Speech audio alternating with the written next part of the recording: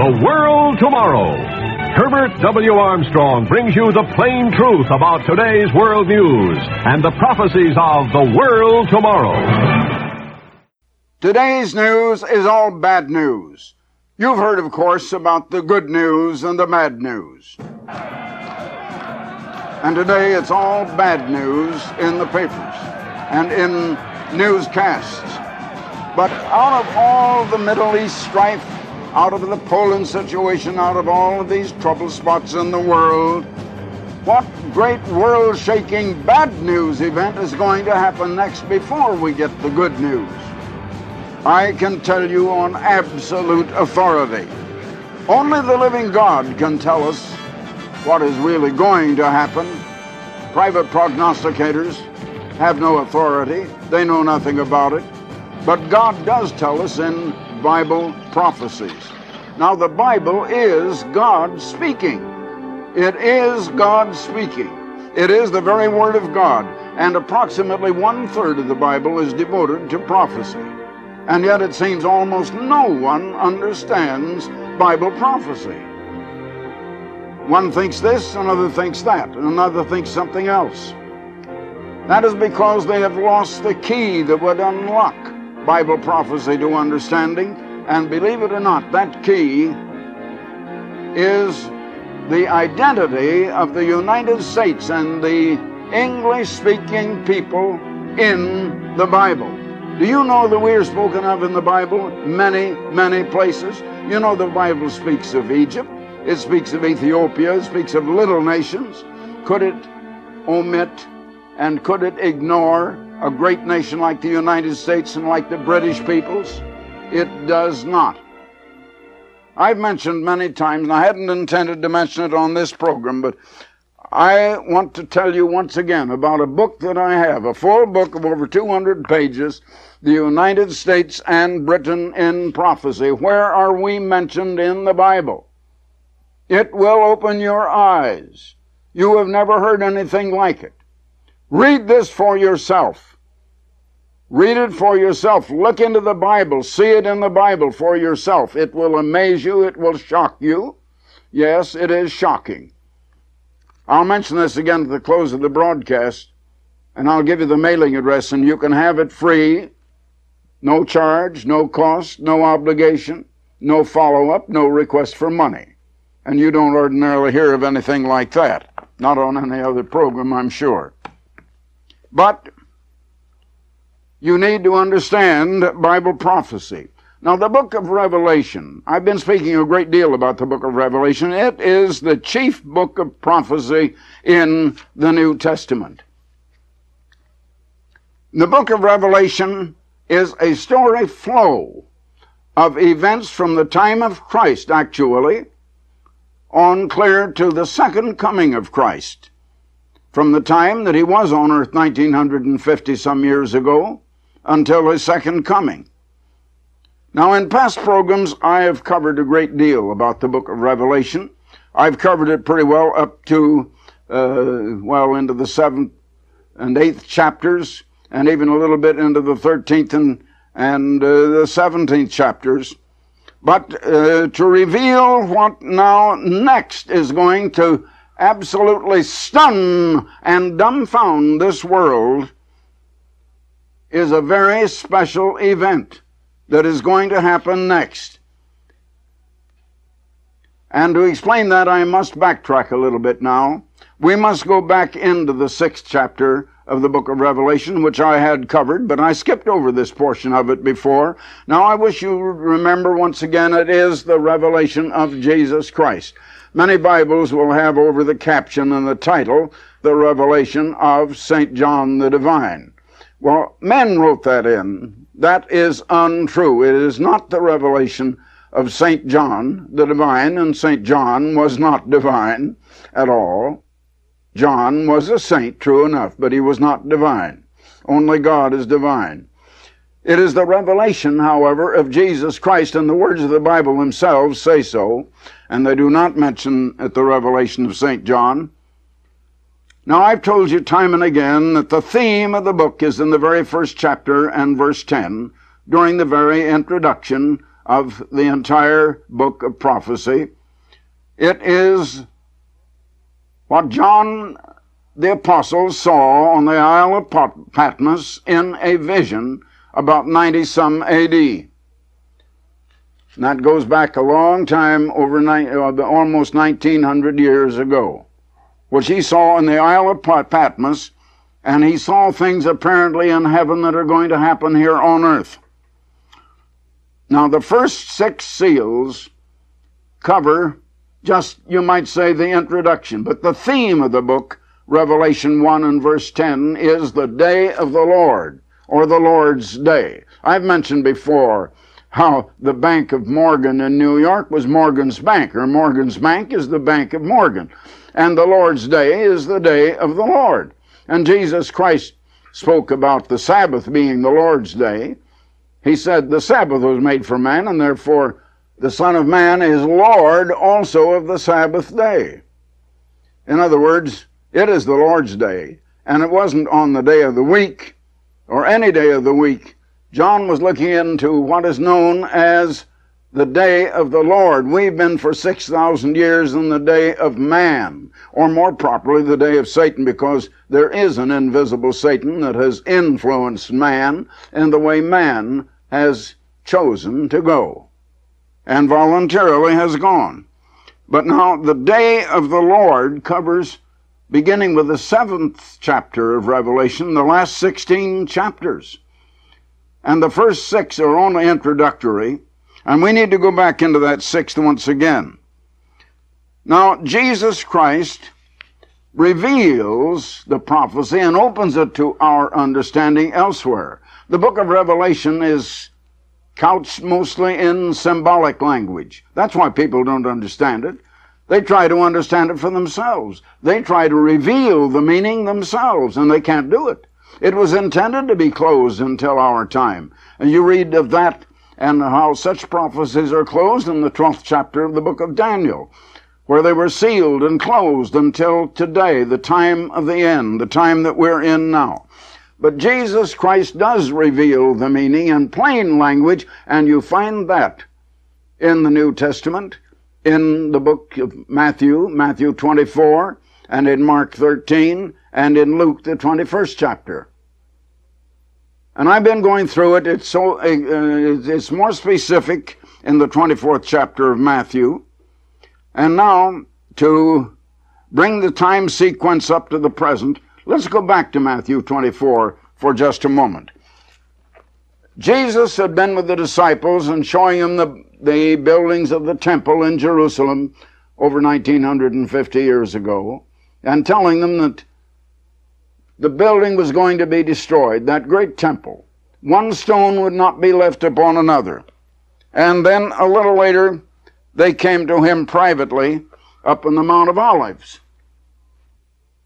I'm in Matthew 24, beginning with verse 3.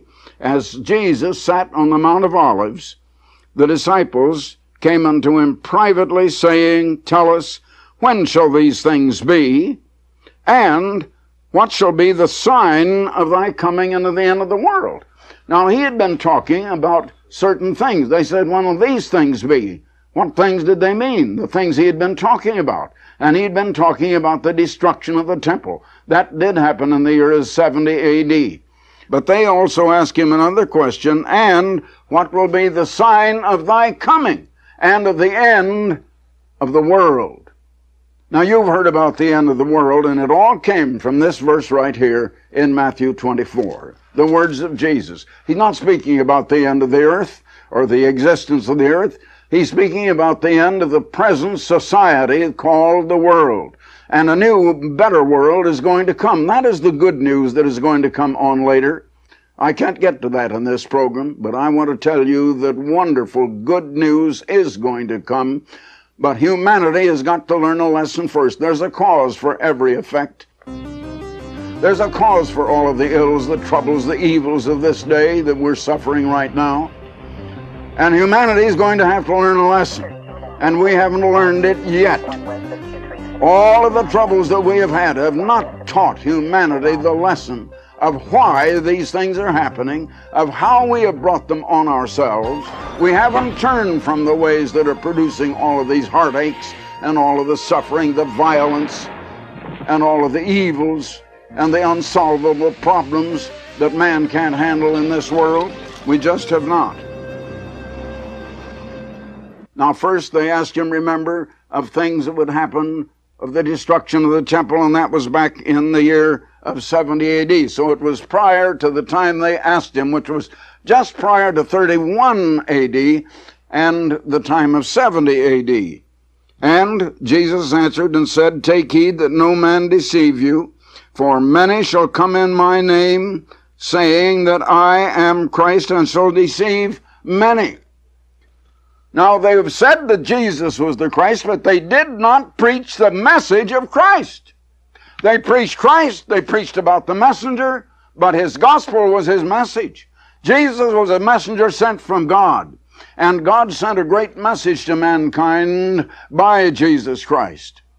And that message that God sent and that Jesus preached, that is the gospel of Christ. But people preach only a gospel about Jesus Christ. They just say, do you know the Lord Jesus? Just accept Jesus. Just receive. Get. This world is on the get basis, and God's way of life is give, not get. God's way is love, and love is outflowing away from self. And that is not the way people are living. Otherwise we would have had peace, and we don't have peace. And you shall hear of wars and rumors of wars. See that you be not troubled. For all these things must come to pass, but the end is not yet. Nation shall rise up against nation, kingdom against kingdom. And there shall be famines and pestilences and earthquakes in different places. Now those things have been happening down through the last 1900 years. Then he said, then shall they deliver you up to be afflicted. And that did happen to those very disciples in their lifetime. And shall kill you. And you shall be hated of all nations, all people, for my name's sake. And then shall many be offended, and shall betray one another, and shall hate one another. And many false prophets shall arise, and shall deceive the many. Coming and preaching that Jesus was the Christ, but deceiving the many. Yes, preaching about Christ. Preaching Lord Jesus, but not preaching his message. Jesus Christ himself said, in vain do you worship me, teaching for doctrines the commandments of men, and making the law of God of no effect by your tradition. What do they preach? What do they preach today? They preach that the law of God was done away, that Jesus came and did away with his Father's law, and yet Jesus said, I have kept my Father's commandments. And he said, think not that I have come to destroy the law or the prophets. He did not. Because iniquity shall abound, the love of many shall wax cold. But he that endureth unto the end, the same shall be saved. The same shall be saved. You know, when I was preaching many, many years, about 40 years or more ago, in a country schoolhouse, there was a Bible scholar there that wanted to trap every young minister who came out there. So he tried to trap me on the second night of my meetings. So, Mr. Armstrong, may I ask you a question? I said, yes, you may, Mr. Belshaw. And he says, let me ask you, are you saved? You see, if I wasn't saved, the audience wouldn't listen to me any longer.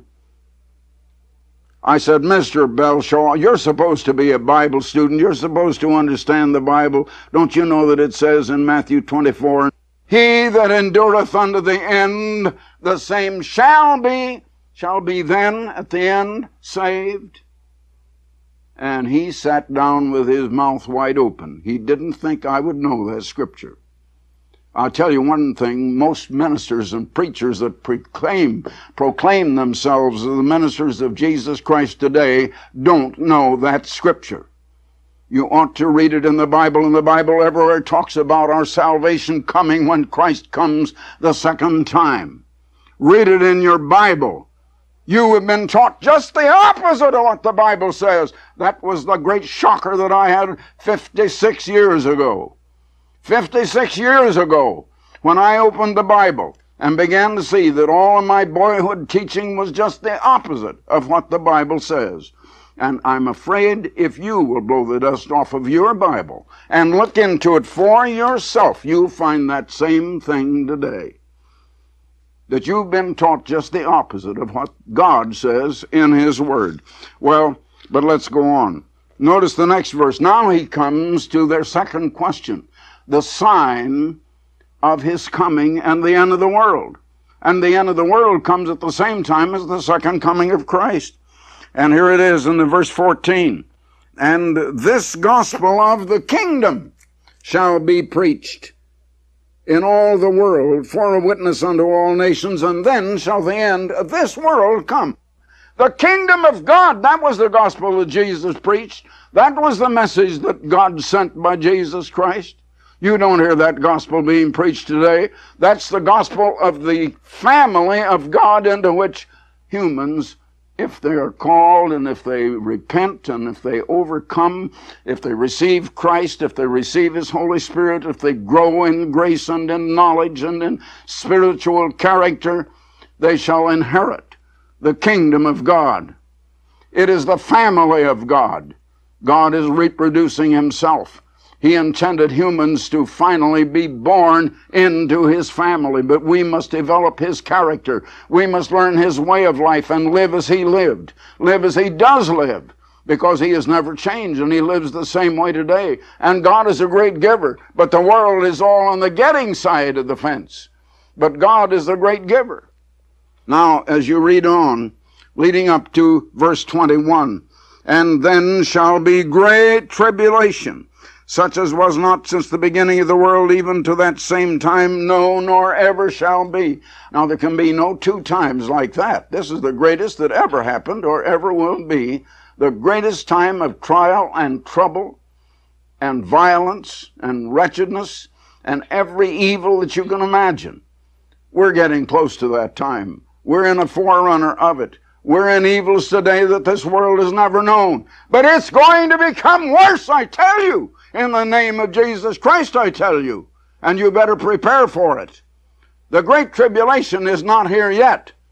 Verse 22. And except those days should be shortened, there should no flesh be saved alive. Other translations say saved alive. It isn't talking about spiritual salvation. Nobody would be kept alive living. In other words, humanity would be erased from this earth. Listen, for the first time in all human history, the weapons of mass destruction now exist that can erase humanity. Man has built the Frankenstein monster that can wipe him out. All human life can be blasted out of existence by hydrogen bombs, by nuclear weapons, by the other great weapons that have been invented. And we're just waiting and hoping that no one will ever use such weapons. But no weapon has ever been designed and produced yet that has not been used.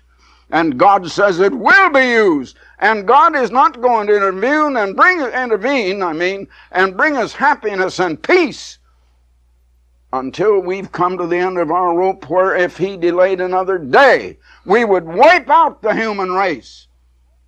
But notice what He says. Except for those days be shortened, no flesh should be saved alive. But for the elect's sake, the elect are those who are crying out to God in prayer day and night, who are obeying God, keeping His commandments, filled with His Holy Spirit. For their sake those days shall be shortened. God is going to shorten those days.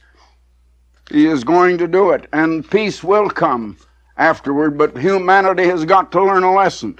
There is a cause for every effect. There is a reason for the unhappiness and for the violence, for the terrible state of the world condition today. Humanity has brought it on ourselves. We have done it, my friends. And God is going to teach us a lesson. Now, actually, no such thing could happen except that God Himself is going to allow it. But why will God even allow such a terrible time of trouble to come, even though humanity brings it on himself. We bring it on ourselves. It really is the wrath of Satan rather than the wrath of God. The day of the Lord is the wrath of God. That's another thing. That follows. But even professing Christians still think that this world is a pretty good world. Until we come to the place where we're fed up with it, God is not going to intervene and bring us peace. You know, the Alcoholics Anonymous people have done a fine work in their way, but they will tell you that they can't begin to help an alcoholic until he admits he is one. You know the hardest thing for any human man to do, or a human woman, man or woman, child, anybody, to admit you are wrong. To admit you are wrong. Humanity has not admitted it is wrong. Humanity doesn't admit his world is wrong, that he's built a wrong system, a wrong society, wrong education, wrong governments, wrong business and structure, wrong social system, wrong everything in our world today. Some voice has to cry out in this religious wilderness of this modern day and tell you people what is happening. And God Almighty tells me, cry aloud and spare not, and show my people their sins, God says. And I'm trying to do it. I'm not trying to lull you asleep with a lot of lullaby things about how lovely is Jesus, when just that alone, until you change your ways. That's what Christ came to teach. He said, in vain do they worship me, teaching their ways and the loving their things and the things of this world, the physical things of the world, the pleasures of the world, the sports of the world. They want entertainment, television entertainment, beginning with little children. Violent sports. They want violence. They want sex, illicit sex. They want everything that they should not have. Now, a very special world-shaking event is going to cause that great tribulation. It'll be triggered by a world-shaking event, and let me tell you, in the capitals of the world, and I should say of Europe, both Eastern and Western Europe, are secret conspiracies and talks going on right now. And it's not in the public press. The public media are not informing you because they don't know. But all of a sudden the whole world is going to be shaken and startled in wonder when they see a tremendous great third world power burst forth, and that is going to provoke the great tribulation. I'll have to leave that for another program. I can't cover that at this particular time. But I want to show you, immediately after the tribulation of those days, come to verse 29, the same 24th chapter of Matthew. Immediately after the tribulation of those days shall the sun be darkened, the moon shall not give her light, the stars shall fall from heaven, and the powers of the heavens shall be shaken. I've read you that in the latter part of the 6th chapter of the book of Revelation. We've already covered that. But this great tribulation comes first. That is the 5th seal of the book of Revelation in the 6th chapter. Verse 30 now. And then shall appear the sign of the Son of Man in heaven, and then shall all the tribes or nations of the earth mourn, and they shall see the Son of Man coming in the clouds of heaven with power and great authority, the second coming of Christ as the King of kings and the Lord of lords, to rule all nations on this earth. That is going to come immediately after the great tribulation and the signs in the heavens, the day of the Lord, just preceding the coming of Christ. And I want to tell you, we're very close to that event. We're very close to the event that will trigger that great tribulation. The world is in tribulation now, but it's not that great yet. People still love this world. They love its entertainments. They love its ways. They love the beautiful things of this world. And we've got to get sick of the ways that have brought so much anguish and so much unhappiness, so much discontent, until no one is happy any longer. We've got to learn the way to live, to be happy. And God is going to compel this world to be happy when Christ comes. we're not going to bring happiness and peace. It's going to have to be done to us. For more information, please visit our website at www.coglittleflock.com.